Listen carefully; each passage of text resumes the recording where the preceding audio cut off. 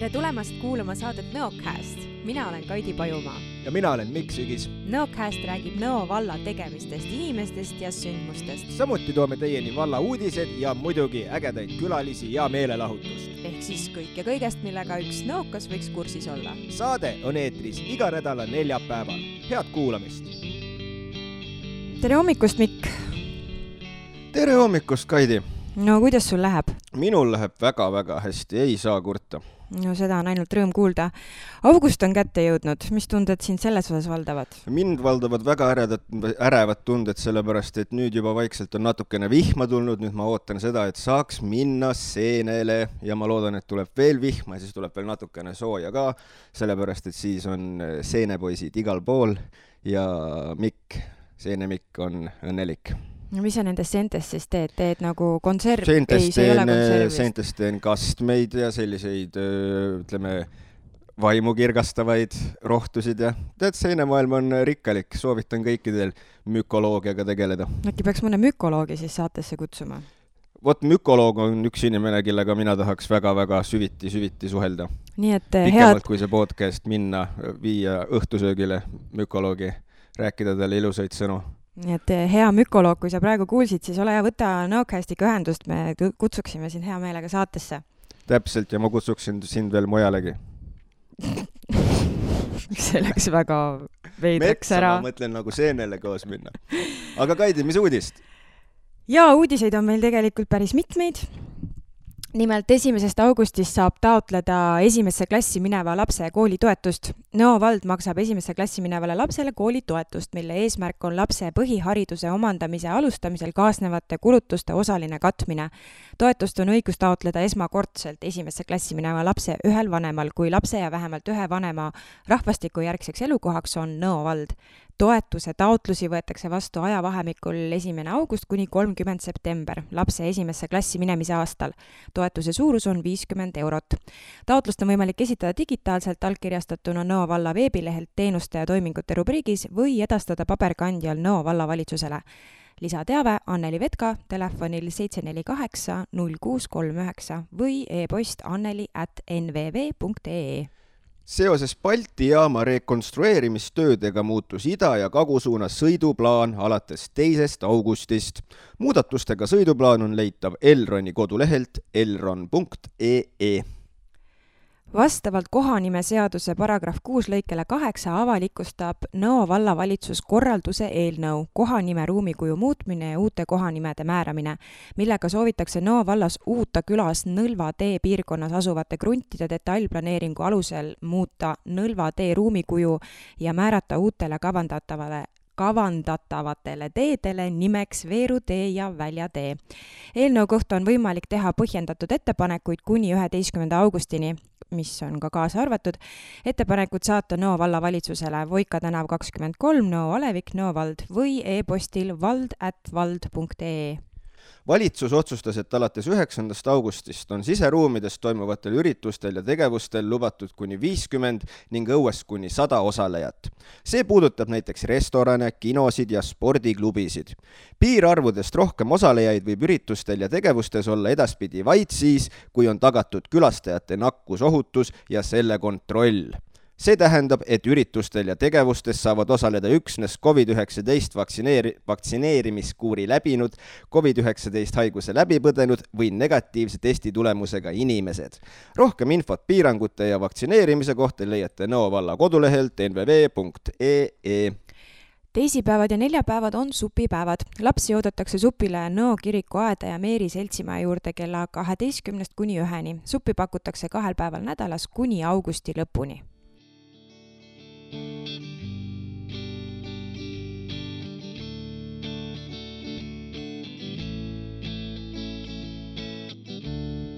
Kaidi, tead mis või?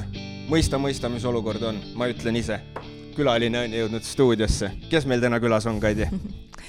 Tänane külaline on pärit Harjumaalt Jõelähtmest, aga viimased 38 aastat on ta elanud ja töötanud Nõo kandis. Kogu selle aja on ta tähti närinud, nii neid, mis paistavad taevas, kui neid, millest moodustatakse sõnu ja lauseid. Viimastest sai eelmisel aastal kokku raamat Rännakud kõiksuses. Tere tulemast saatesse, Laurits Leedjärv. Tere! nii, ja me alustame, kuigi Kaidi küll natukene rääkis sissejuhatuseks, aga meil on alustuseks alati selline üks küsimus, mis koosneb 3 küsimusest. Et räägi siis võib-olla natukene enda sõnadega ka, et kes sa siis ikkagi oled ja kus sa täpsemalt tuled ja millega sa siis täpsemalt tegeled? Jah, need on need kogu inimkonna suured küsimused ju alati, kust me tuleme ja kuhu läheme ja kes me oleme. No, mina ütleksin lühidalt enda kohta, et olen astronoom. Mõned eelistavad vahel ka öelda astrofüüsik, tänapäeval tähtede uurimine tähendab enamasti füüsikat. Ja no veel lihtsamalt ja rahvalikumalt võib-olla täheteadlane, aga kindlasti mitte tähetark. Need on natuke teised inimesed, kes ennast tähetarkadeks peavad. Aga muidugi nagu ega see inimestele vist mingi üllatus või saladus ei ole, et Nõo vallas asub Tõravere observatoorium, ametliku nimega küll Tartu Ülikooli Tartu observatoorium. Ja seal ma olengi siis need 38 aastat töötanud, jah. Aga muidugi juured on, jah, nagu ma ise olen seda kuskil väljendanud, juured on hoopis Paeses pinnas Harjumaal, Jõelähtme kandis, seal on tõesti niimoodi, et mullakiht on väga õhuke, aga seda kõvem aluspind. Ja millega sa siis igapäevaselt tegeled? Jah, tähtede uurimisega võiks siis viisakamalt öelda, kui me seda tähenärimiseks ei nimeta. Ja see on siis teadustöö, millega siis, üks inimene seal muidugi palju korraga ära ei tee, teadustöö on ikka niisugune kollektiivne nähtus, et tuleb toetuda sellele, mida inimesed varem on välja uurinud ja teada saanud ja omavahel ka tehakse koostööd nii oma, lähemate töökaaslastega kui kolleegidega teistest instituutidest, observatooriumitest, ka välismaal. Ja püüame siis aru saada, mida need tähed endast kujutavad. Eks neid teemasid on muidugi palju ja tänapäeval iga teadusharu on nii suureks ja laiaks kujunenud, et üks inimene ei saa olla spetsialist kõigil aladel, aga kitsamalt on minu erialaks olnud peamiselt teatud tüüpi kaksiktähed, kus 2 tähte on elavad koos nii-öelda paaris, nii nagu inimesedki tavaliselt. Nii, oi, sellest ma tahaks küll kohe lähemalt kuulda, mis see siis tähendab, kui 2 tähte elavad koos, mida? Seal jah, neid kooseluvorme võib väga erinevaid olla, ma arvan, et rohkem kui inimeste hulgas ja mitmekesisus on palju suurem. Ja sõltub muidugi kõigepealt sellest, et missugused need tähed ise on, kui rasked nad on oma sündimisel.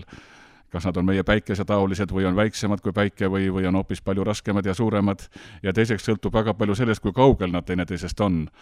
Vahel on nii lähestikku, et peaaegu puutuvad kokku. Aga suur osa kaksiktähti on ikkagi sellised, kus nad siis tiirlevad, teevad selle tiiru ümber oma masskeskme, süsteemi masskeskme, teevad võib-olla seal mõne päevaga, mõne 10 päevaga, mõne 100 päevaga või mõne aastaga. Ja on ka selliseid väga laiu süsteeme, kus võib-olla see üks kaaslane ei teagi teise olemasolust, kus tal kulub 10 000 või 100 000 aastat võib-olla selle teise ümber tiirlemiseks, nad on väga-väga kaugel, aga ikkagi põhimõtteliselt seotud omavahel. Gravitatsioonijõud hoiab neid koos. Ja tegelikult suurem osa tähti ongi kaksiktähed, see, mida meie siin päikese juures, meie päike on üksiktäht ja sellised on muidugi veel, aga need protsendid hinnanguid on erinevaid, aga vähemasti 60% arvatakse või 70% võib-olla isegi või vähemalt pooled, ütleme. Kõigist tähtedest ongi vähemalt kaksiktähed ja mõned on veel kolmiktähed ka ja veelgi suurema kortsusega, aga enamasti kaksiktähed, jah. Ja seal on väga palju tüüpe, jah, ja need, mida mina olen uurinud kõige rohkem, neid nimetatakse sümbiootilised kaksiktähed. Sümbioosi on kuulnud bioloogias enamasti. See tuttav sõna. Jaa, et see nagu niisugune vastastikku kasulik kooselu. Ja tõesti, jah, selles mõttes on ta vastastikku kasulik, jah, et üks täht selles symbiootilises kaksiktähes on niisugune, mida me nimetame punane hiid. Ta on niisugune, suhteliselt vana täht juba suureks paisunud ja siis ta levitab oma tähetuult laiali niimoodi puhub nii-öelda välja. Tavalistel tähtedel kõigil on tähetuul mingil moel, ka päike ka natukene ajab oma ainet välja kogu aeg, aga vähesel määral, aga punased hiiud saadavad palju rohkem, 1000 ja 10 000 kordi rohkem kui päike puhuvad oma tähetuult välja ja siis selle punasiiu läheduses on kuskil üks teine väike täht, mida nimetatakse valge kääbus. Ja see on niisugune jälle veel vanem täht kui punane hiid, tema on juba kunagi selle punase hiiu staadiumi läbi teinud ja need välised kihid on tal päriselt laiali lennanud ja on järele jäänud niisugune hästi tihe ja kuum tähetuum. Ja see muidu see tuum lihtsalt jahtuks ja kustuks ära aja jooksul ja olekski täht nii-öelda otsas. Kas see valgehid on siis nagu surnud täht? Ja kääbus, jah, valge on kääbus. Vabandust, jah, kääbus. Põhimõtteliselt jah, see on väiksema massiga tähtede elu lõpp ja meie päikesest saab ka umbes 5 miljardi aasta pärast valge kääbus täht. ja kui ta niimoodi on üksi on, siis ta tõesti lihtsalt vaikselt sureb ja kustub, jah. Aga kui ta on seal sümbiootilises kaksiktähes, kus punane hiid on lähedal, siis see punase hiiu tuul langeb sinna valgetähe peale ja seal valgetähe pinnal algab nagu uus elu jälle mingis mõttes, tähe elu. No mitte muidugi elu selles mõttes, nagu meie mõistame, aga ütleme, need tuumareaktsioonid, mis muidu käivad näiteks tähe sisemuses, mida annavad energiat nii meie päikesele kui teistele tähtedele, need hakkavad seal tähe pinnal käima, valgekäepuse pinnal käima, need reaktsioonid. Ja siis see täht nagu nooreneb jälle. Nii et selles mõttes on see vastastikku kasulik see kooselu tõesti seal. Okei, et siis see teine kaksiktäht nagu süstib uut elu just, kui siis sellele... No, mingis mõttes, jah. Okei. Nii, palun. Aga kuidas sa leidsid tee üldse selleni? Et sa oled 38 aastat selles valdkonnas tegelenud. Kas juba väiksena kuidagi? Jah, seda ei saa nüüd öelda, et ma oleksin väiksest peale taevasse vaadanud ja imetlenud tähti ja teadnud, et ma kindlasti hakkan neid tulevikus uurima. No, kui päris algusest hakata peale, eks siis muidugi väikse poisina oli peamine huvi nagu kõigil vist tollel ajal, minu nooruse ajal olid ikkagi autod ja igasugused niisugused riistapuud sõitvad asjad. Et autojuhi elukutse oli muidugi esimene unistus, aga see läks õige ruttu mööda juba enne põhikooli lõppu. Siis vahepeal tuli elusloodus, ütleme kodumaine loodus ja eriti linnud. On niisugune väga atraktiivne osa ka loodusest, mis harkavad hästi silma ja kõrva ja mida mõnes mõttes on kerge jälgida, teiselt poolt muidugi, kui sa tahad neid põhjalikumalt tundma õppida, siis ei ole sugugi kerge, nad tegelikult elavad ju paljud väga varjatult ja me tavainimene võib-olla sageli ei kujuta ette või märkagi, kui palju linnuelu võib olla kuskil, kas või väikeses linnapargis või alevikus kuskil või kalmistud on näiteks väga rikkalikud lindude asumid. Aga kuidagi küll keskkooli lõpupoole hakkas nagu tunduma, keskkoolis ma käisin muide Kehras Jõelähtmes, sellist nii kõrge tasemega kooli ei ole. 8 aastat käisin Jõelähtme koolis ja 3 aastat Kehras. Aga siis hakkas kuidagi nagu tunduma, et see ainult selle maapealse eluslooduse uurimine ja tundma õppimine jääb võib-olla kuidagi kitsaks, et nagu tahaks kuidagi nagu laiemalt seda maailma üldse mõista. Ja siis hakkasin arvama, et kõige laiemad teadmised loodusest üldse nii elusast kui eluta loodusest annab füüsika. Et füüsika oma olemuselt ju ongi loodusteadus, mis uurib kõike igasugust loodust. Ja niimoodi siis juhtuski jah, ja võib-olla teatud roll oli seal ka õpetajatel jah, et võib-olla bioloogiaõpetaja ei olnud nii huvitav kui füüsik, samas muidugi füüsikaõpetaja Olav Vinkmanni kohta ei saa kuidagi öelda, et ta oleks olnud niisugune väga niisugune köitev või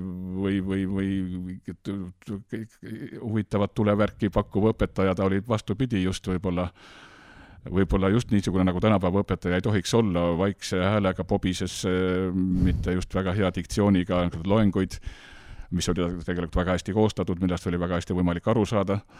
Ja siis ülesannete lahendamise tunnid ja niimoodi jah, et ta ei olnud võib-olla niisugune väliselt musterõpetaja, aga tegi aine hästi selgeks, vähemalt neile, kes tahtis teda selgeks saada. Ja nii kuidagi juhtuski jah, et läksin ülikooli füüsikat õppima. Aga tähed ei olnud siis veel päevakorral otseselt ikkagi. Sest tegelikult ju füüsikas on väga palju võimalusi ka ja Tartus on ju ülikooli füüsikainstituut palju suurem kui observatoorium Tõraveres, mis tegeleb siin suuresti tahkekeha füüsikaga ja tänapäeval on suurimisteemad muidugi väga laiaks läinud. See oli küll selge jah, et mingi teadusliku uurimistööga tahaks ikka tegelda, aga et mis teemal täpselt, ega see hakkas nagu tasapisi või niimoodi, jah, sai otsitud mõeldud esimese kursuse kevadel, kui peaaegu 1 aasta oli õpitud füüsikat. Siis võttis üks kursuse kaaslane, kelle onu töötas tol ajal Tõraveres observatooriumis, Lauri Luud. Tema nüüd enam ei tööta ja enam siin ilmast tähti ei vaata, võib-olla kuskilt mujalt vaatab. Ja viis meid oma onu juurde, mitmed huvilised olid, kes nagu tundsid natukene selle vastu huvi ja siis hakkas seal see asi juba natukene rohkem huvitama ja niimoodi me hakkasime mõne poisiga seal tasapisi käima ja lõpuks Lauri määras iga ühele need individuaalsed juhendajad ja hakkasime nagu lähemalt nuusutama, mida seal tehakse ja niimoodi siis kujuneski välja, et ülikoolis oli vaja teha seal teatud kirjalikke töid ka 4. aasta lõpuks niinimetatud kursuse töö ja 5 aastat õpiti tollal, siis 5. aasta lõpuks päris ülikooli lõpetamiseks pidi tegema siis nii-öelda diplomitöö ja need said siis juba tehtud juba tähtede füüsikast ja nii siis oligi, et sattusin ka sinna tööle, ei saa ka öelda, võib-olla sattusin, tol ajal ei olnud niimoodi, et pidid ise endale töökoha otsima, vaid pigem suunati kohe riigi poolt tööle ja saingi suunamise sinna teadustööle siis tollasesse astrofüüsika ja atmosfäärifüüsika instituuti, nagu seda asutust siis nimetati. Vau. Aga tuleme korra siis nii-öelda selle igapäeva töö juurde tagasi ka, et võib-olla kuidagi täpsemalt, et kuidas siis see nii-öelda igapäevatöö siis täpsemalt välja näeb, et kell saab kell 12 öösel, lähed teleskoobi juurde ja hakkad uurima või kindlasti on see tunduvalt keerukam? Jah, mõnes mõttes on keerukam, mõnes mõttes palju lihtsam, jah. No, enda kohta ma võin öelda, et viimased 10 aastat umbes ma ei ole öösel tähti vaatlemas käinud. Oi. Varem sai seda tehtud küll, jah. Aga muidugi, jah, tähtede uurimine või üldse, ütleme, laiemalt astronoomiline uurimistöö, jah, sageli arvatakse, et see ongi öötöö ja päeval meil polegi midagi teha, aga noh, nii hull see asi tegelikult ei ole. Eriti muidugi Eesti ilma ja Eesti kliimatingimustes, kus meil neid selgeid öid just üleliia palju ei ole. No on selge, et vaatlemine ei saa meil põhitöö ja ainuke töö olla ja tegelikult ei ole see kuskil maailmas niimoodi, et ainult öösel vaadeldaks tähti, vaid põhiline töö tehakse ikkagi päeval. Aga noh, seda tööpäeva kirjeldada on tõesti võib-olla üsna keeruline. Vahel tahetakse meile Tõravere tulla töövarjuks, keskkooliõpilased, gümnaasiumiõpilased käivad ja no muidugi me püüame nad alati vastu võtta ka, aga me hoiatame alati, et teadlast sama niimoodi kõrvalt vaadata on võib-olla väga igav. Et siis me püüame neile muidugi ikkagi rohkem rääkida ja näidata teleskoopi ja kõiki asju, mida me seal teeme, aga see niisugune kõige tavalisem igapäevane töö on tõesti, et sa võtad ette näiteks mingisugused vaatlusandmed, mis ei ole tingimata su enda kogutud, vaid kuskilt maailmast mujal saadud ja üritad neist siis midagi välja pigistada, mingit iva, paned mingile graafikule midagi, vaatad, kas mingid seaduspärasusi on ja mida see ütleb siis seal lähemalt seal tähefüüsikaliste omaduste kohta või keemilise koostise kohta või mida iganes me parajasti uurime. Et see tähendab enamasti muidugi arvuti taga töötamist, varemalt, kui ma alustasin tööd ja ligi 40 aastat tagasi, siis oli see rohkem võib-olla millimeeter paberile joonistamine ja niisugused graafilised tegevused asjad ja arvutamine, kas oli siis väikese taskukalkulaatoriga, aga muidugi koostati iga programme suurte arvutite jaoks ja need suured arvutid olid tõesti suured, siis mis võtsid terve toa või 2 tuba enda alla. Ja enda võimsus oli palju väiksem kui tänapäeva taskutelefonil, igalühel on tegi. Aga jah, suuresti muidugi ongi, et tänapäeva astronoomia tegelikult kasutab peamiselt matemaatika ja füüsika meetodeid ja väga palju on arvutamist. Ja tänapäevaks on see arvutamine muutunud niisuguste väga suurte andmemassiivide haldamiseks sageli. Räägitakse ka andmeteadusest, et see puudutab astronoomiat ka väga lähedalt. Tänapäeva suurte teleskoopidega kogutakse andmeid tohutult. Aga teine asi muidugi on veel ka, et tuleb ka arendada teooriat, ega need vaatlusandmed üksi, neid on raske tõlgendada, kui me ei tea ikkagi seda füüsikat ja seda mehhanismi, mis seal taga täpselt toimib. Ja sellepärast on mõned astronoomid on ka päris teoreetikud, kes ise kunagi polegi vaatlemas käinud ja vaatlusandmeidki kasutavad võib-olla nii hädapärast, kui vaja on oma teooriate kontrollimiseks, aga pigem arendavad lihtsalt puhast teooriat. Nii et need töid on igasuguseid, aga igapäevases töös muidugi tuleb ette, siis tuleb lugeda muidugi kirjandusest, mida teised inimesed on teinud samade või analoogiliste objektidega ja tuleb kursis olla, tähendab, millega maailmas tegeldakse. Ja muidugi üks osa meie tööst ja eriti viimastel aastatel nüüd rohkem, kui ma ütlesin, et 38 aastat olen tähti närinud ühes asutuses, siis see asutus on oma iseloomu muutnud selles mõttes, et viimased 3 aastat nüüd me oleme kuulunud Tartu Ülikooli alla. Varem olime nagu omaette teadusasutus, kunagi veel Teaduste Akadeemia all ja siis vahepeal omaette riigiasutus. Aga nüüd me oleme ametlikult Tartu Ülikooli instituut ja sellega seoses on õppetööd ka rohkem tulnud. Muidugi me tegime õppetööd varem ka, ikkagi lugesime erikursusi astronoomiast ja juhendasime üliõpilaste töid, nii bakalaureuse, magistri kui doktori töid. Aga nüüd on seda õppetöö osa rohkem ja minagi olen siin nüüd viimased aastad ühte niisugust suuremat loenguvooru pidanud, mis on mõeldud niisugune nagu üle ülikooli kõigile huvilistele, et niisuguses väga populaarses vormis nagu universumi tutvustus näiteks. Joo, ma tuleks sinna isegi. Jaa, sinna võib ka vabakuulajana tulla, aga praegu on see nüüd käinud küll niimoodi, et üle aasta, et ühel aastal loen mina eesti keeles ja teisel aastal hea kolleeg Jukka, kes on ise pärit Soomest, loeb inglise keeles. ja siis jälle eesti keeles. No nad ei ole päris ühesugused kursused ka, aga enam mingil määral sarnased. Aga mina mõtlen sellist asja, et kuna sa noorena mõtlesid üht ja teist ja kolmandat valdkonda, kuhu täpsemalt spetsialiseeruda, et mis selles täheteaduses sind seal esimesel aastal või esimestel aastatel võlus, et sa sinna nii pikalt jäid? Kas oli mingi huvitav fakt või mingi huvitav kogemus, mis sind nii-öelda nendesse tähtedesse siis armuma pani? No jah, eks see ikka tundub huvitav ju teada saada, mis nii kaugetes maailmades toimub, mida seda kaugust me ei oska nii igapäevase elu mastaabis võib-olla hoomatagi, jah, kui me siin räägime maa peal kilomeetritest ja tuhandetest kilomeetritest või 10 000 parimal juhul, siis kui me võtame kas või selle sama kuu, mida me siin taevas võime palja silmaga kenasti näha, see on 384 000 kilomeetrit, on juba natukene rohkem kaugemal, aga samas on meil ju täiesti külje all siin kosmiliste mastaapidega võrreldes. Või siis päikese puhul, võib veel kilomeetritest rääkida, 150 miljonit kilomeetrit on see maakaugus. Ei suuda isegi hoomata. Aga see on samas ikkagi, sageli neid kaugusi võrreldakse või mõõdetakse nii-öelda valguse levimise ajaga.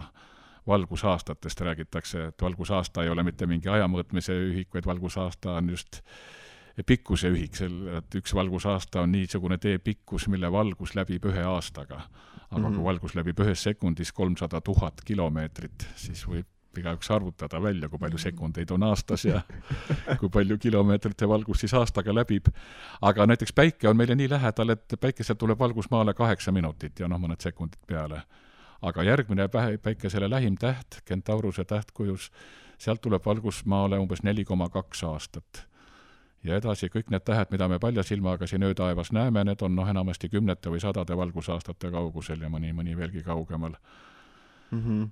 Ja muidugi palja silmaga me näeme väga väikest osa kogu tähistaevast või kogu tähtede hulgast, mis on kas või siin meie koduses linnutee galaktikas olemas on. See mõni paar tuhat tähte, mida inimene võib hea nägemise korral palja silmaga näha, see on väga tühine osa. Meie linnuteesse kuulub kokku vähemalt 200 miljardit tähte ja päike on üks tavaline täht nende hulgas. Jah, üks selline mitte nii erakordne täht, nagu ma olen aru saanud võrreldes paljude teiste tähtedega. Aga mul on praegu rännakud kõiksuses on mul umbes natukene üle poole on loetud, natukene on veel minna. Et ma natukene mul on 2 sellist küsimust võib-olla, kas nüüd on see astronoomia populaarsus nagu jälle pigem nagu tõusuteel, sellepärast et selle raamatu esimeses pooles, kui siis oli vist Eesti Vabariigi alguses, oli see, kus see populaarsus hakkas nagu järsult vähenema, et kas nüüd on ta pigem sellisel positiivsel joonel jälle, et nagu inimesi, kellele pakub ala huvi, tuleb nagu peale?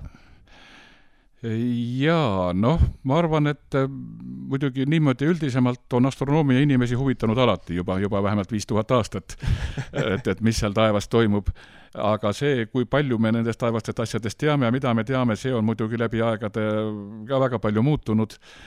Aga kui nüüd võtta niimoodi, et lihtsalt nii-öelda laia publiku huvis, ma arvan, et see on ka Eestis alati olnud ja eks ta muidugi väikse kõikumised on ja oleneb muidugi, mida parasjagu leitud ja avastatud on ja ma arvan, et praegu on ta tõusuteel selles mõttes, et nagu ma ei tea, seal raamatus vist ei ole kirjas ja see on muidugi minu subjektiivne arvamus, aga ma arvan, et kui ütleme 20. sajandit astronoomias või 20. sajandi teist poolt vähemalt võis suuresti pidada kosmoloogia sajandiks, selles mõttes, et uuritati nagu universumit kui tervikut need hästi suurtes mastaapides, et kui tume aine avastati ja tume energia 20. sajandi lõpus ja et nagu see universum kui tervik ja tema tekkimine ja areng kui tervikuna oli väga-väga suure tähelepanu all, siis 21. sajand, ma arvan, et kujuneb või vähemalt selle esimene pool suuresti planeetide sajand. Sest nagu teada, nüüd me ju teame juba 30 aastat, et planeedid ei ole mitte ainult meie päikese ümber, vaid ka teiste tähtede ümber tiirlevad.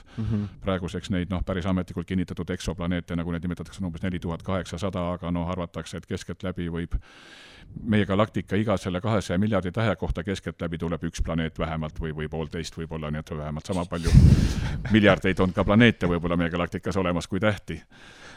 Ja et selles mõttes on see huvi alati aga teiselt poolt, seal raamatuga seoses võib-olla seal on rohkem need esimesed artiklid 20 aastat tagasi kirjutatud rohkem selles mõttes mõnevõrra kriitiliselt Eesti teaduskorralduse ja teaduse rahastamise suhtes.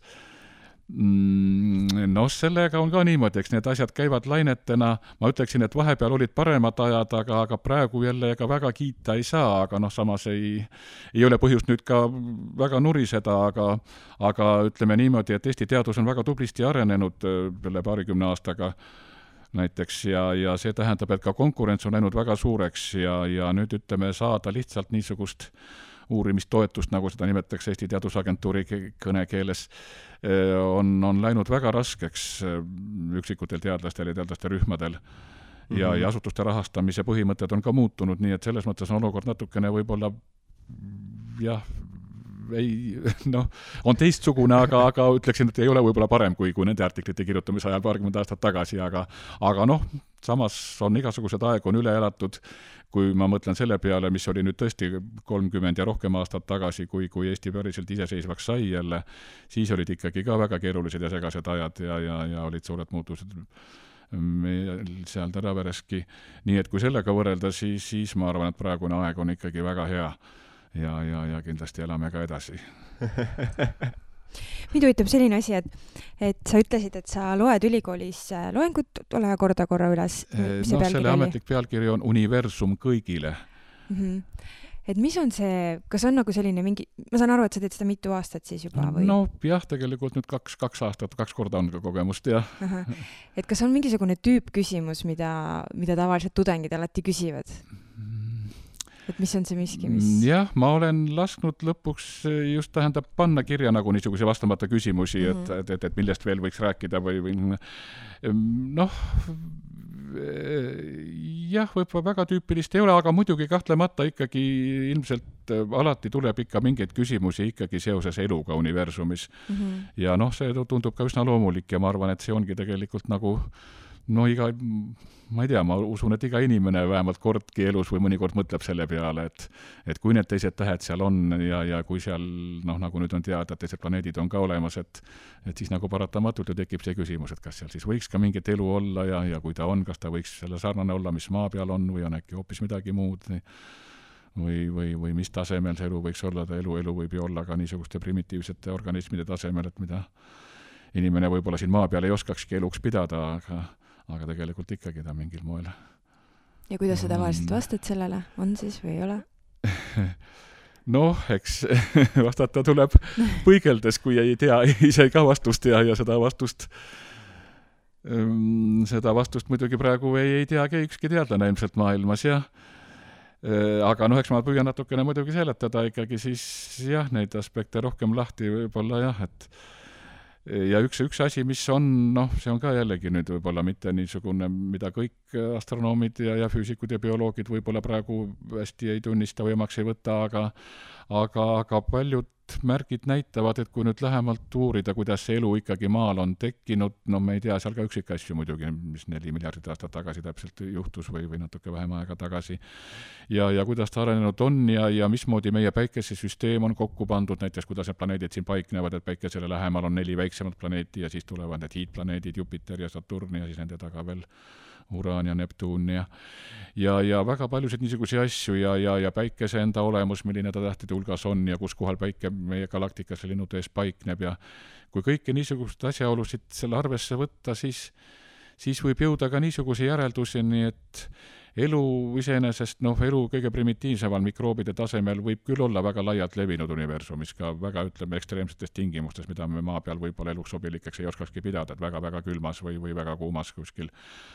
Aga samas niisugune kõrgesti arenenud keerukad organismid, nagu me maa peal teame, siin alates rohttaimedest, puudest, seentest ja seened on muidu eraldi riik, mitte taimeriik, eks ole, ja siis loomariigist rääkimata muidugi, kui keeruline see loomariik veel on, kuni siis meiesuguste kahejalgseteni välja.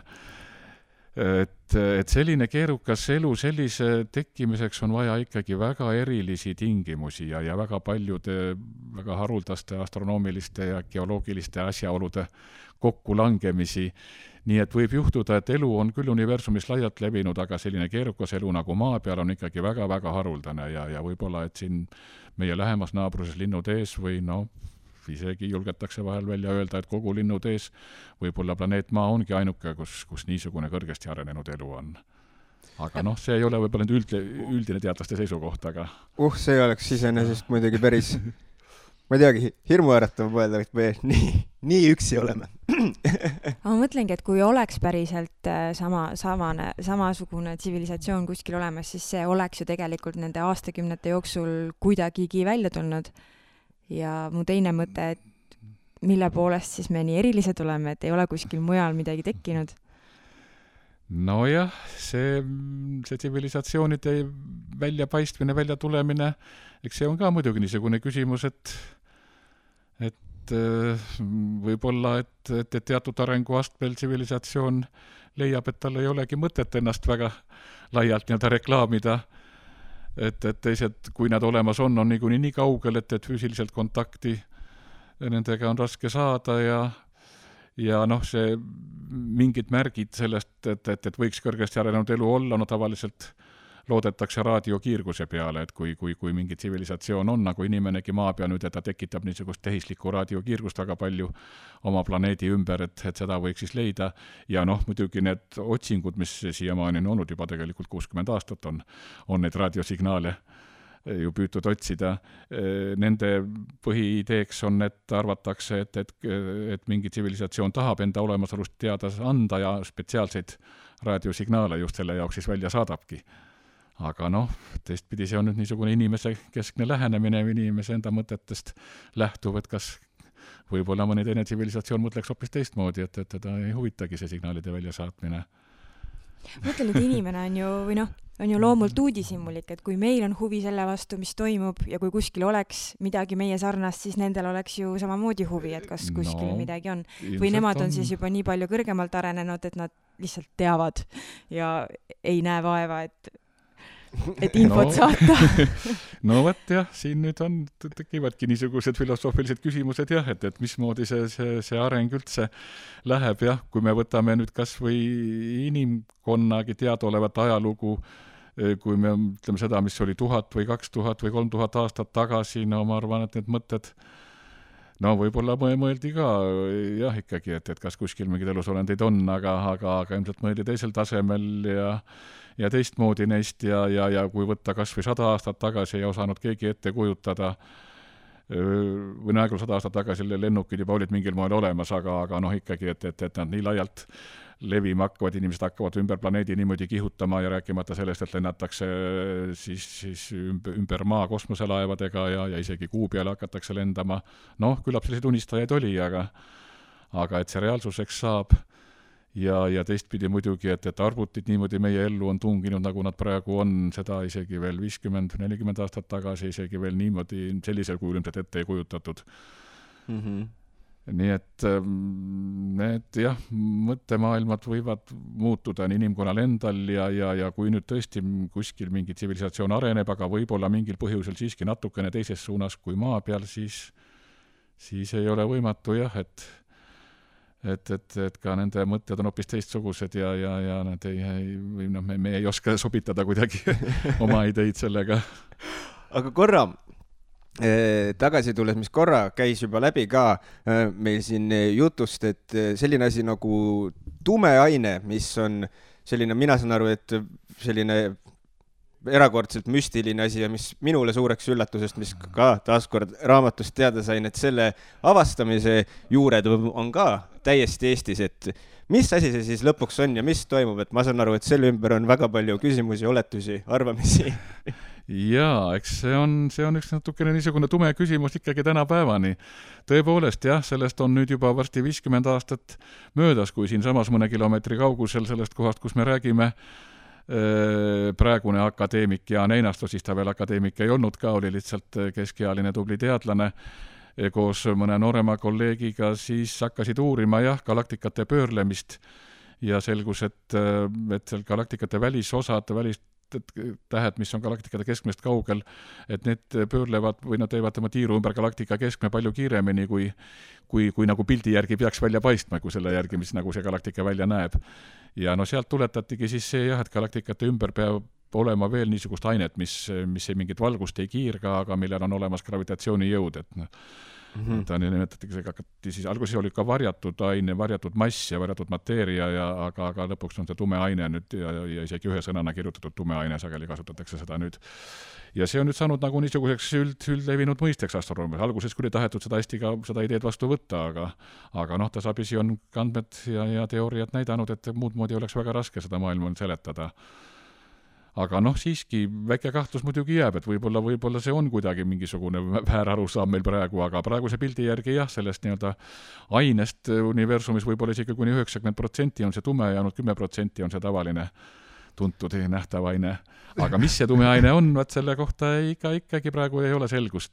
Kõige rohkem öeldakse jah, et ta on ilmselt mingisugused osakesed, elementaarosakesed, nii nagu muidu ütleme, tavaline maailm koosneb siin elektronidest ja atomituumades on prootonid ja neutronid ja on veel igasuguse peenemaid osakesi, mis ei ole püsivad, aga et siis mingisugused seni tundmatud niisugused elementaarosakesed ilmselt moodustavad selle tumeda aine, aga jah, teistpidi on muidugi tuleb veel salapärasem mõiste see tume energia ka veel juurde, kui nad koos võtta, siis on võib-olla, et mõnes mõttes kujuneb see 21. sajand ikkagi jälle ka kosmoloogia sajandiks uuesti, kui me saame mingi läbimurde sellel alal, et saame teada, mis need tume aine ja tume energia on või tuleb hoopis võib-olla mingisugune uus ja teaduses raske öelda, kas parem, aga kui ta paremini seletab maailma, siis ikka on ilmselt parem teooria ja et mis võib-olla kuidagi teistmoodi nagu üldse näeb neid asju, seda tume ainet ja tume energiat, seletab võib-olla teistmoodi kuidagi need asjad ära, aga praegu muidu me oleme tegelikult jah, sellises kurvas seisus, et kui see tume energia ka veel arvesse võtta, siis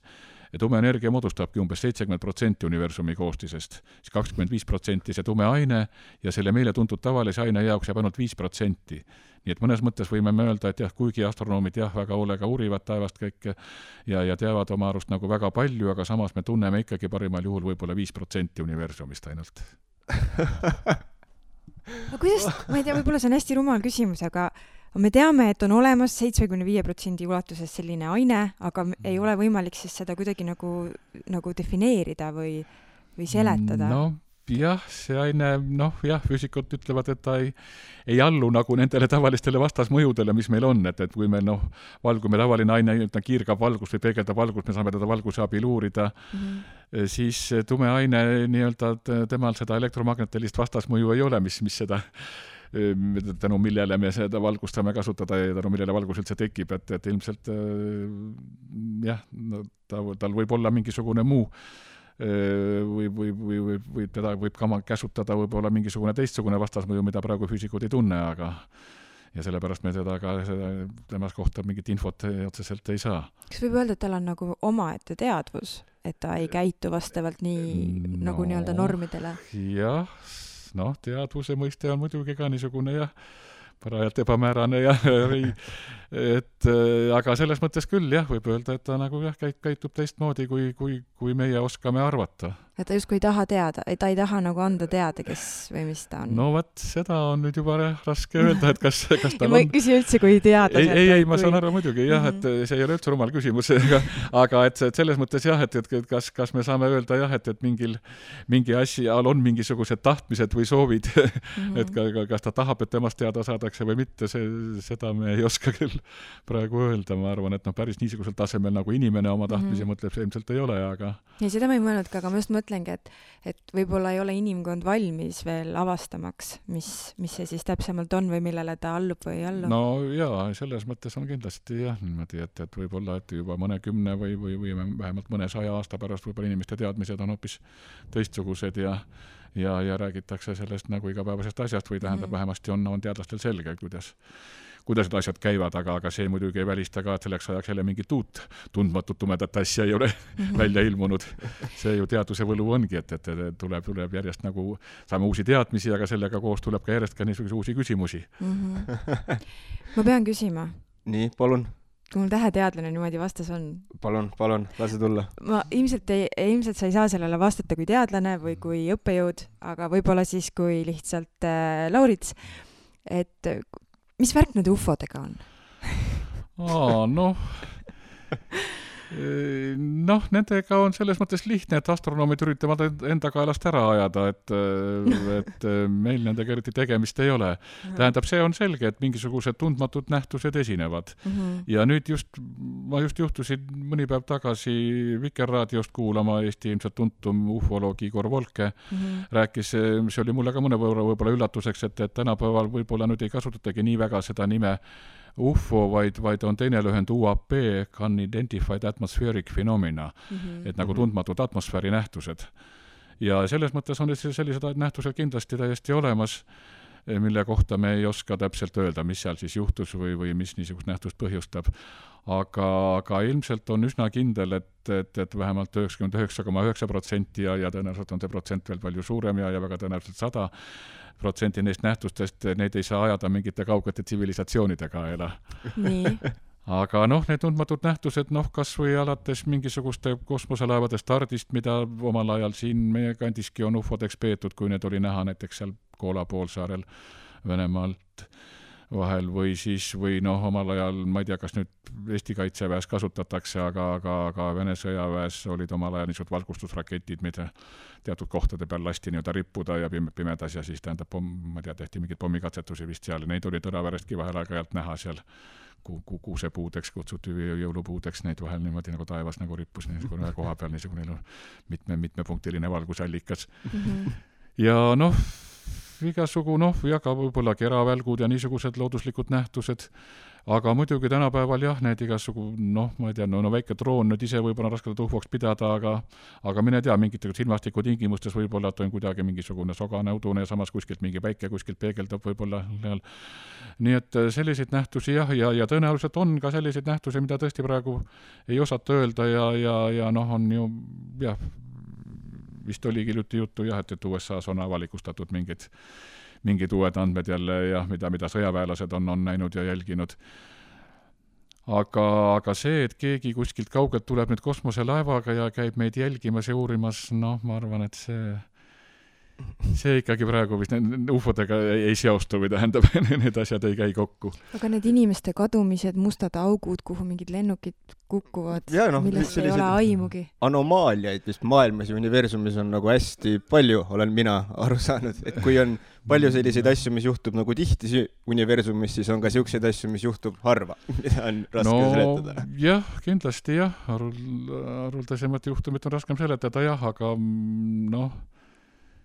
mina nüüd ei oska inimeste kadumisi kommenteerida, kas on tõesti keegi kuskile ära viidud, aga nende ufodega korra, mis käis ka sul raamatust läbi, et üks asi, mis tihtipeale on see, et tihtipeale langeb see selle peale, et inimesed lihtsalt ei tunne enam tähistaevast ja vahepeal aetakse sellised nagu tähed, planeedid, asjad sassi mingite asjadega, mis nad tegelikult ei ole. Et mulle tuleb sealt üks lugu praegu meelde, mis seal oli vist Nõukogude Liidu ajal, kus siis mingisugused suuremad Nõukogude Liidu ülemad helistasid ühele vaesele teadlasele, et mis värk on, mingi ere asi liigub taevas, et kas läheb sõjaks. Et kas äkki meenutad natukene seda lugu, sest see oli erakordselt naljakas minu arvates?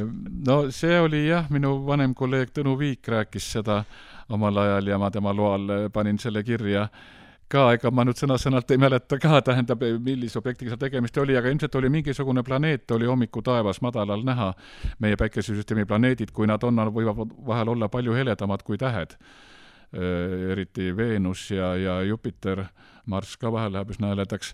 Ja kui ta on kuskil madalal taevas ja taevas on ka veel mingisugust kerget pilvesoga või niisugust hämu, siis see planeet ta võib paista suuremana, kui see ketas veel on ja kuidagi võbeleda ja värvi vahetada ja vilkuda niimoodi. Ta muidugi ei liigu reeglina kiiresti või kindlasti tähendab ei liigu niimoodi silmanähtavalt kiiresti, aga mingite tingimustes võib-olla isegi keegi kui vaatab kuskilt ühest kohast ja mõne aja pärast teisest kohast tundub, et on liikunud.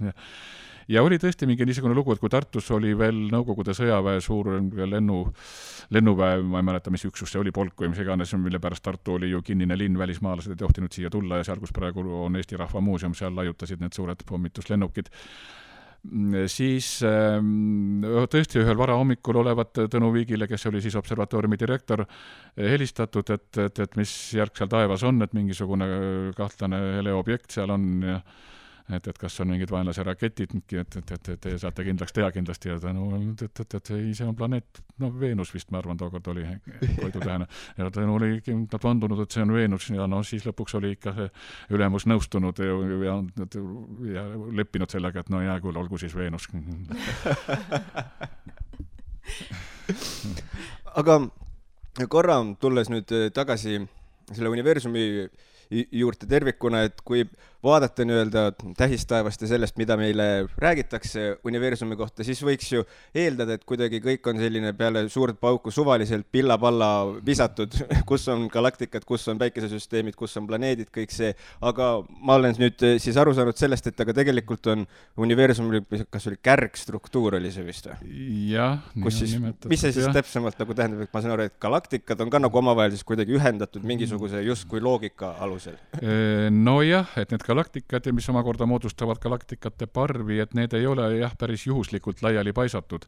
Põhimõtteliselt võiks ju olla jah niimoodi, et nagu rosinad saia sees, ütleme näiteks niimoodi, et on lihtsalt kuidagi juhuslikult paiknevad. Aga tuleb välja tõesti, et see universum on laias laastus nagu mesilase kärje sarnane. Tänapäeval rohkem küll räägitakse kosmilisest võrgustikust. See kärgstruktuuri nimi hakkab võib-olla natukene unustusse vajuma. Selles mõttes, et ta ei ole, kui me meie kärge kujutame ette, eks ole, ta on ju selline ruumiline, täidetud seintega ilus korrapärane kujund. Aga et selles kosmilises võrgustikus ta oleks pigem nagu, ütleme, kolmemõõtmeline kalavõrk. Kalavõrku teame, eks ole, selle kohta öeldakse, et see on suur hulk auke, mis on niidiga kokku seotud. Aga et siis ta läheb siis ka kolmandasse mõõtmesse, on selline ruumiline.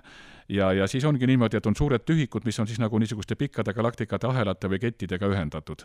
Ja seal vahel on siis tühjad alad, kus galaktikaid, ei saa nüüd öelda, et päriselt ei ole, aga väga üksikud ja väga vähe on need galaktikaparvi, aga põhiliselt galaktikaparved koonduvad niisugusesse pikkadesse ahelatesse ja moodustavad siis niisuguse, ta ei ole nii korrapärane kui meie kärg, aga siiski mingil moel korrapärase struktuuri. Aha.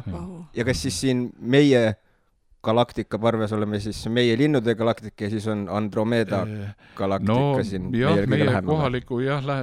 Siin meie oleme galaktika parves on tavaliselt juba 100 või isegi 1000 galaktikaid koos. Meie siin kohalik nimetakse galaktika rühm veel või galaktika grupp on niisugune väiksem üksus, kus on siis meie linnude ja Andromeda ja üks M33 on üks niisugune spiraalne galaktika, on kõige suuremad ja siis on umbes 50 või natukene rohkem niisugusi väiksemaid, mida nimetatakse kääbusgalaktikad.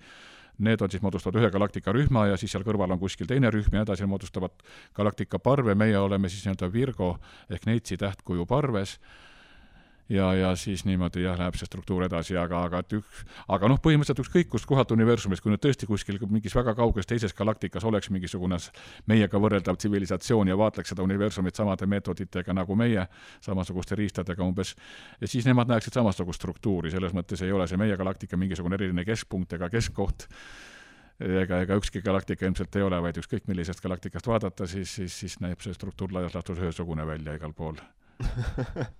Jah, ma olen kuulnud, et see on just mingisugune ütlus, et vaatlejana vahet ei ole, kus kohas universumis oled, enda jaoks oled sa alati universumi keskel. Ikka jah, enda jaoks oleme alati muidugi. Sest ma saan aru, et universum siiamaani siis nagu laieneb, kui ma olen õigesti aru saanud. Ja selle suurest paugust alguse saanud paisumine või laienemine, see kestab ja isegi praeguste andmete järgi isegi kiireneb veel, et järjest kiiremini hakkab laiali lendama ja sellest tume energiast tulebki see välja või teistpidi ütleme selle kiirenemise järgi on leitud see, et see tume energia peab universumis olemas olema. Et miski, mis siis annab nagu jõudu sellele kiirenemisele? Jah, et see nagu ongi, see tume energia olemus ongi see, et ta toimib nagu gravitatsioonile vastupidi, et gravitatsioon on niisugune universaalne tõmbab jõud, mis kõike püüab koos hoida ja enda lähedal hoida, aga see tume energia laias mastaabis on nagu väikses ülekaalus selle gravitatsiooni suhtes, et kui varem räägiti, et universum võib-olla tulevikus võib hakata jälle kokku tõmbuma ja punktis kokku tõmbuda, siis praeguse ettekujutuse järgi see paisumine kestab, ütleme igavesti. Aga muidugi see teadmine ei pruugi meil igavene olla, et igavesti kestab, see võib jälle aja jooksul muutuda ka. Kui me võib-olla see tume energia olemust paremini hakkame mõistma, võib-olla siis tuleb jälle mingisugune teistmoodi arusaamine sellest ka. Vaatan, et Mikk on minust palju paremas olukorras, sellepärast, et tema on seda raamatut lugenud ja tema küsimused kohe tulevad meid järjest, aga mina jätkan oma teemadega. Nii, palun. Ma tean, et või kuidas ma seda nüüd küsin, selles suhtes, et kuna sa tegeled tegelikult igapäevaselt justkui energiate avastamise või leidmise või defineerimisega, siis kas, kui me räägime näiteks spirituaalsusest ja kõik räägivad, eks ju, see positiivne energia, negatiivne energia ja külgetõmbeseadus, et kui palju sa ise nagu sellesse usud, et ma mõtlen, kas sa saad aru, mis ma praegu küsida tahan? Ega ausalt öeldes väga täpselt ei saa võib-olla jah, et füüsikute jaoks positiivne energia ja negatiivne energia on ilmselt midagi muud kui see spirituaalses mõttes. Ja gravitatsiooniseadusest ma just rääkisin, see ongi külgetõmbeseadus, aga... Aga just selle spirituaalsel tasandil, et kas see energia, millest nii-öelda need spiritualistid räägivad, et kui sa kirgad endast välja positiivset energiat, siis su ellu tulevad ka positiivsed olukorrad või et su välismaailm on su sisemaailma peegeldus, et kas see ka kuidagi nagu teadlaste grupis kuidagi jutuks tuleb või arvatakse, et see on kõik mingi mambo-jambo? Sest tegelikult te ju ka käsitlete ju igapäevaselt neid teemasid, mida justkui ei saa käega katsuda. No jah, see probleem on meie juures muidugi alati jah, et me ei saa oma uurimisobjekte käega katsuda ega laborisse tuua ega nendega mingeid katseid teha, aga teistpidi jah, vaat see sama matemaatika jah, mida nimetatakse vahel teaduse universaalseks keeleks võib-olla, et see on ikkagi nii võimas relv vahend, mis on aja jooksul ennast tõestanud, et kui me saame matemaatiliselt mingit asja tõestada, et see asi niimoodi toimib ja on olemas niimoodi, et siis võib ka uskuda selle olemasolusse, selle reaalsusesse. Aga need, mina ei ole väga kursis tõesti nende spirituaalsete energiatega, aga ma kardan, et need ei anna ennast matemaatiliselt kirjeldada niimoodi ja sellepärast ei saa ka nende olemasolu niimoodi väita. Aga teistpidi muidugi, seda ma olen ise ka ja võib-olla selles samas raamatuski lõpupoole võib leida nüüd mõtteid öelnud või avaldanud, et ega nüüd see teaduslik maailma nägemine, ega see ei ole muidugi ainuke maailma nägemise viis ja vaat siin on võib-olla tõesti nüüd niimoodi öelda, et isegi teatud mööndusega võib isegi öelda, et keegi ei saa väita, et teaduslik maailma nägemine on kõige parem maailma nägemise viis. Teadlased ise arvavad küll ja ma ise ka usun suuresti seda, et ta kõige täpsem ja ütleme, kui me tahame mingil moel neid teadmisi maailmast, mis me sel viisil saame enda huvides kasutada, siis on need teaduslikud teadmised kõige kindlamad ja täpsemad kindlasti. Aga teistpidi maailma võib näha ka muidugi teistmoodi, jah, kunstnikud näevad ju ilmselt teistsuguse pilguga igas kunstiliigis erinevalt ja muidugi religioosne maailma nägemine on ju väga laialt levinud ja ei saa öelda, et ta teaduslikuga vastuolus oleks, need on lihtsalt erinevad maailma nägemise viisid, erinevad tunnetamise viisid. Nii et ja ilmselt on ka inimeste loomused erinevad jah, et ja iga inimese sees, kus kohal, kas me saame öelda, et teadusel on mingisugune pesa kuskil ajus või on see mööda keha laiali, seda ma ei oska ka öelda. Aga et igal inimesel ilmselt on ka need erinevad maailma nägemise viise on igas inimeses mingil moel nagu olemas ja teatud asju ta näeb ühtemoodi, et asju teistmoodi, aga need proportsioonid, need vahekorrad võivad olla erinevad, et mõnel inimesel domineerib see teaduslik maailma nägemine ja mõnel võib-olla religioosne ja mõnel kunstiline ja võib-olla mõnel niisugune kõikehõlmav spirituaalne, mida ei oskagi meie kirjeldada, nii-öelda tavainimene või enamik inimesi ei oska võib-olla kirjeldada või aru saadagi, aga mõnel võib-olla on niisugune maailma nägemine. Aitäh sulle! Sa enne mainisid päris alguses, et päikese eluiga on praegusel hetkel umbes 5 miljardit aastat. Jah, et selleks ajaks on ta juba vist valgeks käebust temast saanud, aga natukene varem juba ta hakkab paisuma punaseks hiiuks tasapisi ja tegelikult ta võib meie elu siin kibedaks teha juba 1 või 2 miljardi aasta pärast. Et ma mõtlengi, et kui me räägime muidu valgusaastatest, mis on ju tunduvalt pikem aeg või kaugem aeg, kui on lihtsalt 1 või 5 miljardit aastat, mis siis saab? Mis praegu teadlased välja mõtlevad, et mida teha, et see elu jätkuks? Kas me saame seda päikest aidata kuidagi või? Päikest aidata on vist raske, jah, päikese energia ta on ikka võrreldamatult sadu tuhandeid ja miljoneid kordi suuremaid kui need, millega me maa peal inimene tervikuna üldse opereerib, aga on küll selliseid ideid avaldatud, tähendab, põhiprobleem on see, et päike, ta küll põhimõtteliselt hakkab jahtuma, aga samas need välised kihid paisuvad, päike hakkab muutuma ka selleks punaseks hiiuks, millest me alguses räägime, sümbiootiliste tähtede puhul. Ja see tähendab, et päikese välised kihid tulevad siia planeetidele lähemale, juba Merkuurini välja ja Veenuseni ja lõpuks isegi maa võib sattuda peaaegu nendesse väliskihtidesse juba ja see tähendab, et elu hakkab kuumemaks minema meil paratamatult. Mitte nüüd see inimesest põhjustatud kliima soojenemine, aga vähemalt miljardi aasta pärast või natukene hiljem hakkab päike meie elu väga kuumaks tegema. On niisugusi fantastilisi ideid arendatud, et võib-olla me saame oma planeediga kuidagi kaugemale reisida sellest päikesest siis. See tundub väga hirmuäratav, sest ma tean, et selline fenomenid on ka vist universumis olemas nagu sellised, kas see oli nagu eksiilis planeedid vist, mis ei ole mitte ühegi süsteemi sees, mis lihtsalt on igavesti pimeduses. Ja, vabalt hulkuvad planeedid nimetatakse vahel neid ka, ja sellised on ilmselt on küll, sest planeedisüsteemide tekkimise juures on ilmselt sellised protsessid on täiesti võimalikud, et mõni planeet heidetakse süsteemist välja. See on, ütleme kui me võrdleme siin võib-olla inimeste elu ja perekonda, see näeb kuidagi julm, et seda on umbes sama nagu et mõni laps lihtsalt saadetakse kodult minema, et ei huvita perekonda, mis temast saab. Et umbes midagi analoogilist võib juhtuda küll, et mõne tähe juurest mõni planeet satub lihtsalt lendu ja jääb vabalt hulkuma ja siis tal ei ole energiaallikat, miski ei anna talle soojust ja valgust ja ta lihtsalt on niisugune pime külm taevakeha, mille olemasolu on väga-väga raske leida või tähendab seda vaadelda on väga-väga raske. Aga see on muidugi praegu me ei kujuta ette täpselt, mis energia või kuidas see võimalik oleks, et maad niimoodi päikesest eemale juhtida, aga mine sa tea võib-olla, et kuidas see võimalik üldse on tehniliselt? Seal tähendab, tuleks siis anda niisugune impulss, nagu füüsikud ütlevad et aga selleks on muidugi tohutut energiat vaja. Või siis, kui meil kuidagi õnnestuks maakera massi vähendada, seal oleks ka teatud võimalused vist aga muidugi ega seda hästi ei kujuta ette, kuidas me maakera massi vähendaksime. Muidugi, kui päike hakkab maakera ookeane aurustama juba, siis see mass väheneb, aga siis on juba hilja vist, siis ei saakski enam teadusega olendid vist maakeral elada.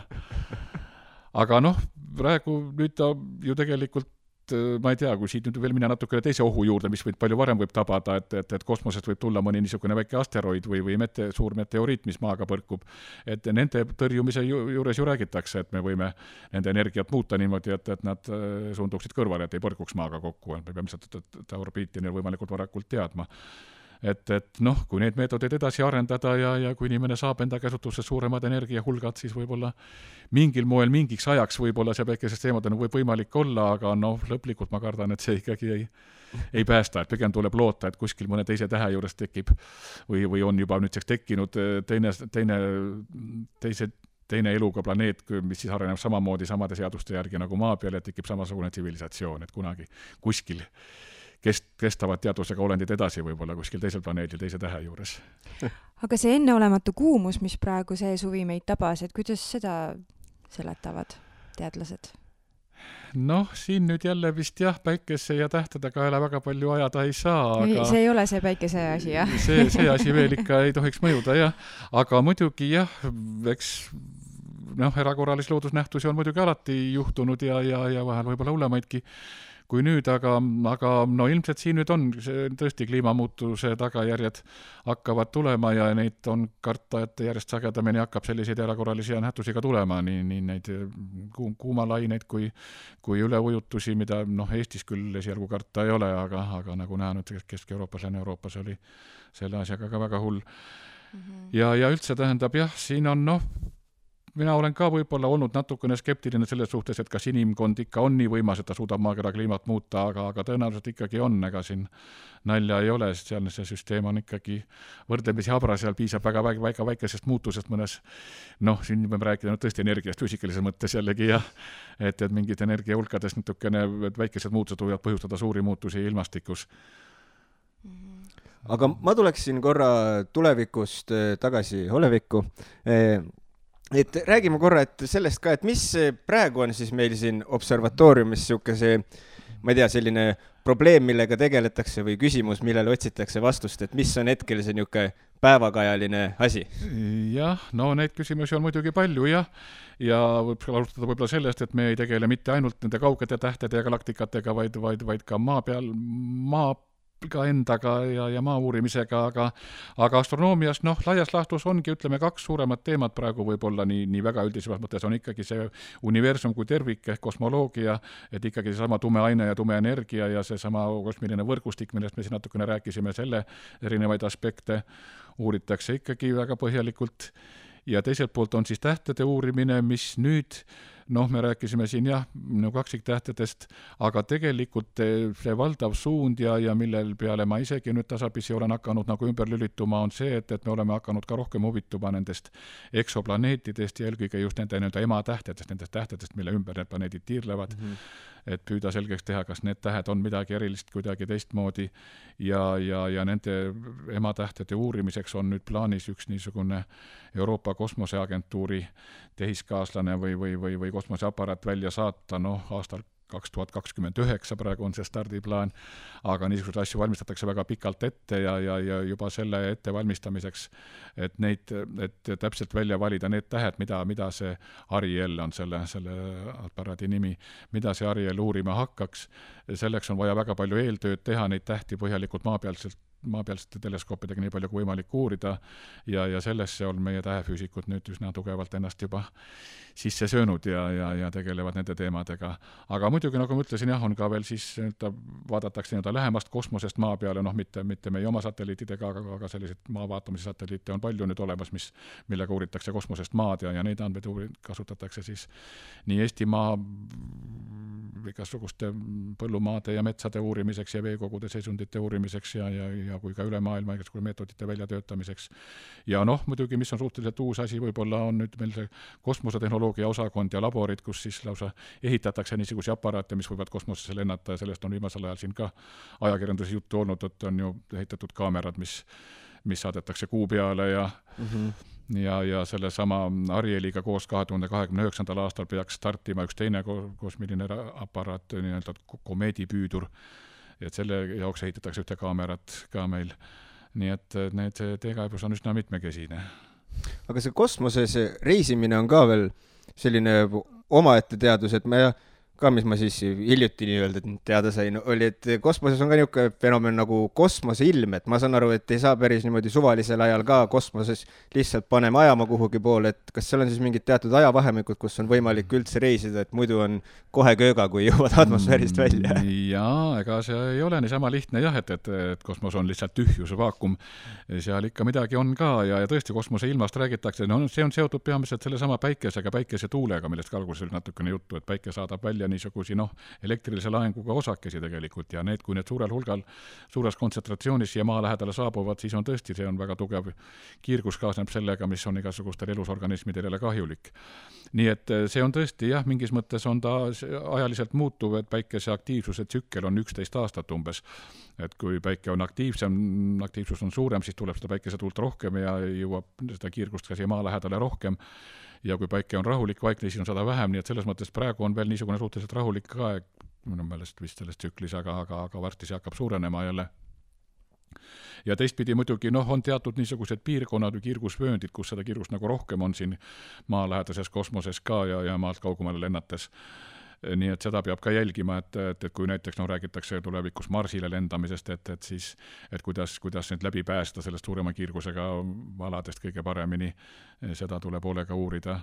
Nii et ega kosmos, ei ole ju tegelikult ikkagi inimese loomulik elukeskkond ja need jutud, et kui me maakera elu liiga kuumaks läheb, et lähen lihtsalt rändame kosmosesse, mõnikümmend või mõni 100 või võib-olla mõnikümmend 1000 inimest võib-olla saab niimoodi hakkama, aga miljardeid me ikkagi niimoodi ära ei toimeta ilmselt maalt. Nendel teemadel vist võiks tunde rääkida, mul on tunne. Mina võiks vabalt. Aga korraks ma arvan, et tuleme natukene kosmosest tagasi ka maistamate asjade juurde, et kui parasjagu tähtedega ei tegele, et millega vabal ajal tegeled? Millega veedad oma aega, millega sisustad oma vaba aega? Võiks öelda, et korra kuus veedan siin samas saalis Nõo valla volikogu koosolekul vähemalt. Need toimuvad ka enamasti töö ajal, ja noh, muidugi muud aega kulub ka nende dokumentidega tutvumiseks ja muuks tööks. Aga see on hea küll niisugune väike kõrvalepõige, mis ilmselt sel sügisel ka lõpeb.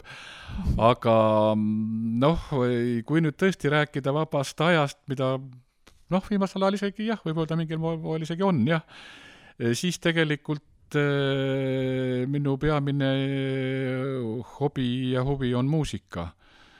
Ja eks seda siin kandi inimesed on võib-olla, kes teavad, on kuulnud ja näinudki vahel. Ja olen siin, ütleme nii vallaüritustel kui muus kohas vahel Segakori Veega koosseisus üles astunud ja on meil Nõo kiriku meesansambel, mis on nüüdseks juba 31 aastat tegutsenud, ei ole õnnestunud seda ei 30. aastapäeva ega selle esimest aastapäeva tähistada koroonatingimustes, aga ka niisugused väikesed laulmised, muud instrumenti ma mängida ei oska kui inimhäälega ainult. Et see nagu võib-olla tõesti põhiline hobi on. Ja muidugi niisugused traditsiooniliselt lugemine ja lihtsalt vabas õhus jalutamine ja lastega tegelemine, lapsed on küll suured nüüd ja lapsi veel ei ole, selles mõttes on see nüüd ka teistmoodi kui ütleme parkmond aastat tagasi. Aga ikkagi. Huvitav fenomen, et tundub, et muusika on selline paljudele teadlastele niisugune väga südamelähedane asi, et tundub, et see on vist nii-öelda võimalus nautida matemaatikat mingite teiste meeltega mulle tundub, et...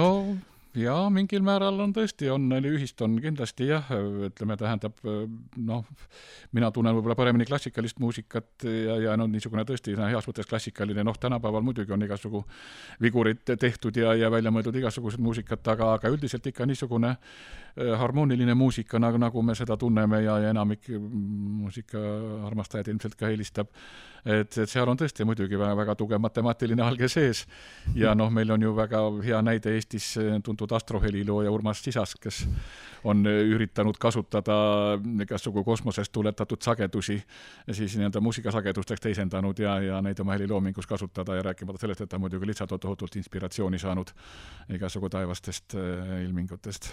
Eile just kuulasin, Urmas Sisas küsis täpselt sinu enese soovitusel, kuulasin, kas see oli vist Universumi hääled, mis oli YouTube'is olemas ja see oli ulmeliselt võimas, et kellel vähegi võimalust on siis YouTube'ist Urmas Sisas. Universumi hääled oli vist selle nimi, kus ta klaveri kontsert, kus ta ise šamaani trummi kõrvale mängib. Lausa 4 klaverile kirjutatud. Ja. 8 käele. Ei oota. Siis on ikka 4 mängijat, 8 kätt. 8 inimest mängisid klaverit, Ja. 4 inimest. Klavereid. Ei, 8 on nagu, mis see oli? Igal klaveril on veel 2 inimest. Siis on 16 kätt. Siis on 16 kätt, Siis on 16 kätt, Ja selle kohta võib öelda, et see Universumi hääled, seda on ka Tõraveres vabas õhus ette kantud kord. Toodi 4 klaverit kohale ja mängiti. See oli üks eriline üritus, üks firma, mis praegu ajalust enam sel kujul eksisteerigi, Öösel Foods oli ta sel ajal, pidas oma 10. sünnipäeva, arvasid, et kõige parem koht selleks on Tõravere ja korraldasid niimoodi, et 4 klaverit toodi kohale ja vabas õhus kanti ette see suur teos. Seda oleks küll tahtnud kuulda. Aga igal juhul veel kord, et seda ma soovitan kindlasti YouTube'ist üles otsida, see on selline asi, mida mina küll ei olnud vähemalt varem kunagi kuulnud. Meie tunnike on täis tiksunud, aga meil on veel küsida sinult 2 küsimust, mida me võib-olla 3 isegi. Ma küsiks ühe kiirema küsimuse veel enne meie traditsioonilisi küsimusi vahele just veel observatooriumi kohta, et kas on veel ennem, kui võib-olla kõik asjad kinni lähevad, et kas on veel külalistel näiteks põhjust tulla mingil momendil nüüd Tõravere observatooriumit külastama? Praegu küll, ma arvan, et meil selliseid rahvamasse mida praegused piirangud takistaksid ikkagi ei kogune kokku ja praegu suvisel ajal augusti, ma nüüd ei oska täpselt öelda, tõenäoliselt augusti lõpuni kestab see aeg, et neljapäeval, reedel ja laupäeval kella 12 kella 4 pärastlõunal võib igaüks tulla täiesti ette teatamata ja see suure teleskoobi torn, kes teab seal peahoonest natukene vasakul eemal, on lahti ja seal on noored giidid, kes on valmis seal näitama ja seletama. Muidu tavaliselt on niimoodi, et ekskursioonid tuleb meil enne kokku leppida, aga siis suvisel ajal me oleme üritanud nüüd viimased aastad teha niimoodi, et 3 päeval nädalas, neljapäeval, reedel, laupäeval saab igaüks tulla vabalt lihtsalt vaatama. Nii et ma loodan, et vähemasti augusti lõpuni on see võimalik ja loodetavasti septembris ka väiksemad grupid ette teatamisega ikkagi saavad tulla. Super! See oli küll väga äge info. no vot, nii, aga nüüd palun, sa võtad esimese traditsioonilise küsimuse. Jaa, sõitsid ennem sisse mulle niimoodi. No palun, vabandust. Jah, ma lähen siis selle teise küsimuse juurde, mida me alati küsime meie külalistelt. See on võib-olla nagu küll niisugune mõnus mõttekoht, et võib-olla oleks pidanud selle eelnevalt sulle kirjutama, et oleks saanud kodus mõelda, aga võib-olla tuleb sul kohe midagi. Ja küsimus on selline, et ütle palun mõni huvitav fakt enda kohta, mida teised inimesed sinu kohta ei tea. Noh, ütleme niimoodi, et lisaks siin räägitud muusikahobile mul on kodus kollektsioon õllepudeli siltidest, mida on umbes, selle arvuga ma jäänud praegu hätta, kunagi oli neid umbes 1300, ma arvan, et natukene on võib-olla mõni veel juurde tulnud, aga viimasel ajal siiski vähe, sest ma kahtlustan siin seda Eesti riigi aktsiisipoliitikat, et Eesti suured õlletehased on loobunud uute sortide väljatöötamisest, viimastel aastatel ei ole Eestist midagi uut tulnud ja välismaal käimised viimastel aastatel on ka, nagu nad on. 2019 oli minu viimane välisreis, pärast seda ei ole olnud ja seetõttu ei ole eriti lisandunud, aga omal ajal sai nüüd üsna palju kogutud ja välismaistest kõige rohkem on Belgia omasid, sest seal räägitakse, mõned ütlevad, et seal toodetakse 800 sorti, mõned 1200 sorti, minul on ainult natuke üle 200 neist olemas. Kuidas üldse siuke hobi nagu alguse sai nagu puht juhuslikult ja õllesõbrana vaatasid, et vahvad sildid? No umbes niimoodi jah, oli tõesti vist tähendab tõsisemalt vist kunagi, kui ma 1995. aastal mõnda aega töötasin Soomes, seal ei olnud valik eriti suur, aga siis vaatasin, et need on teistmoodi kui Eesti sildid, et võiks ju kokku koguda ja varem kasutati niisuguseid häid liime, mida andis kergesti lahti sulatada pudeli pealt. Praegusel ajal mõned tehased on läinud niisuguste liimide peale, mida on väga raske lahti sulatada, et ei saa kõiki silt alati kätte. Aga lihtsalt niimoodi tuli ja siis järjest hakkas nagu tööga seoses peamiselt välisreise rohkem tulema, siis oli nagu huvitav jah, igalt poolt välismaiseid kokku koguda. Ma ei ole niisugune kollektsionäär, kes peab kirjavahetust ja ostab ja müüb, vahetab neid silte teistega, vaid ainult neid, mis olen ise ära joonud ikkagi. Kui keegi sõber kuskilt välismaalt toob midagi, võtan selle ka muidugi tänuga vastu. Aga üldiselt niimoodi, et lihtsalt jah, mitte nüüd kollektsioneerimise pärast selles mõttes, et saada kõiki maailma omasid, aga see on küll väga põnev hobi. On küll, jah. Väga vahva. Kes kogub marke, kes õllepudelite silte? Õllepudelite sildid tunduvad palju vingemad minu arvates. Selles mõttes muidugi on kahju, et järjest rohkem pannakse õlut plekkpurkidesse, mille pealt ei saa kuidagi silti kätte.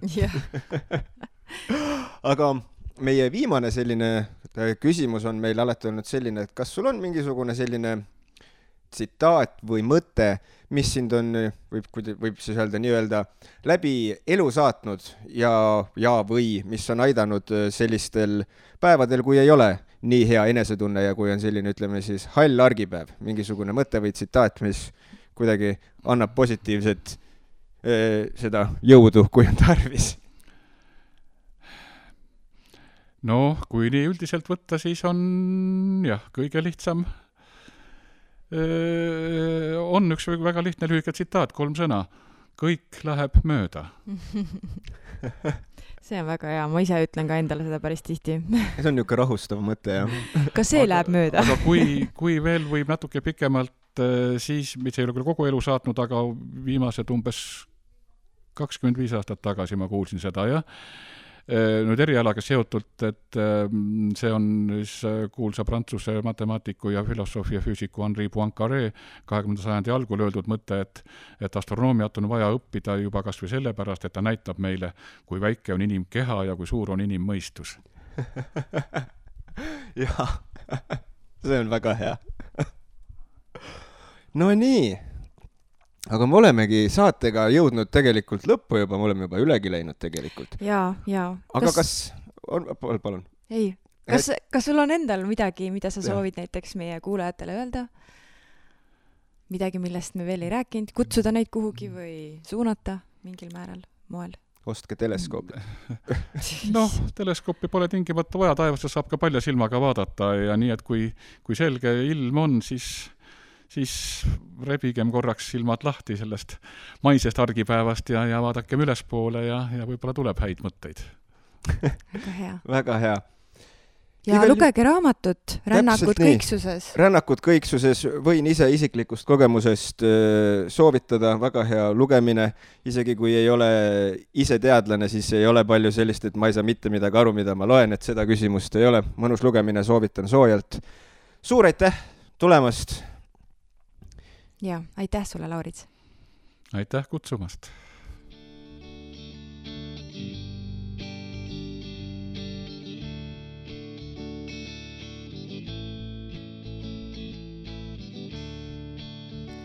Reedel 6. augustil kell 3 Nõo muusikakooli pargis tähistatakse Nõo keskkooli rajaja Kalju Aigro 100. sünniaastapäeva. Toimuvad sõnavõtud, muusikakooli õpilased pakuvad kontserti ja saab ka ise sõna võtta ehk vaba mikrofon ning alates kella 4:30 on muusikakoolis kohvilaud.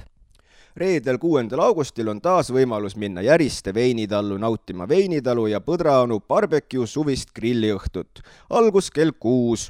Rohkem infot programmi ja menüü kohta leiad jaristeveinitalu.com.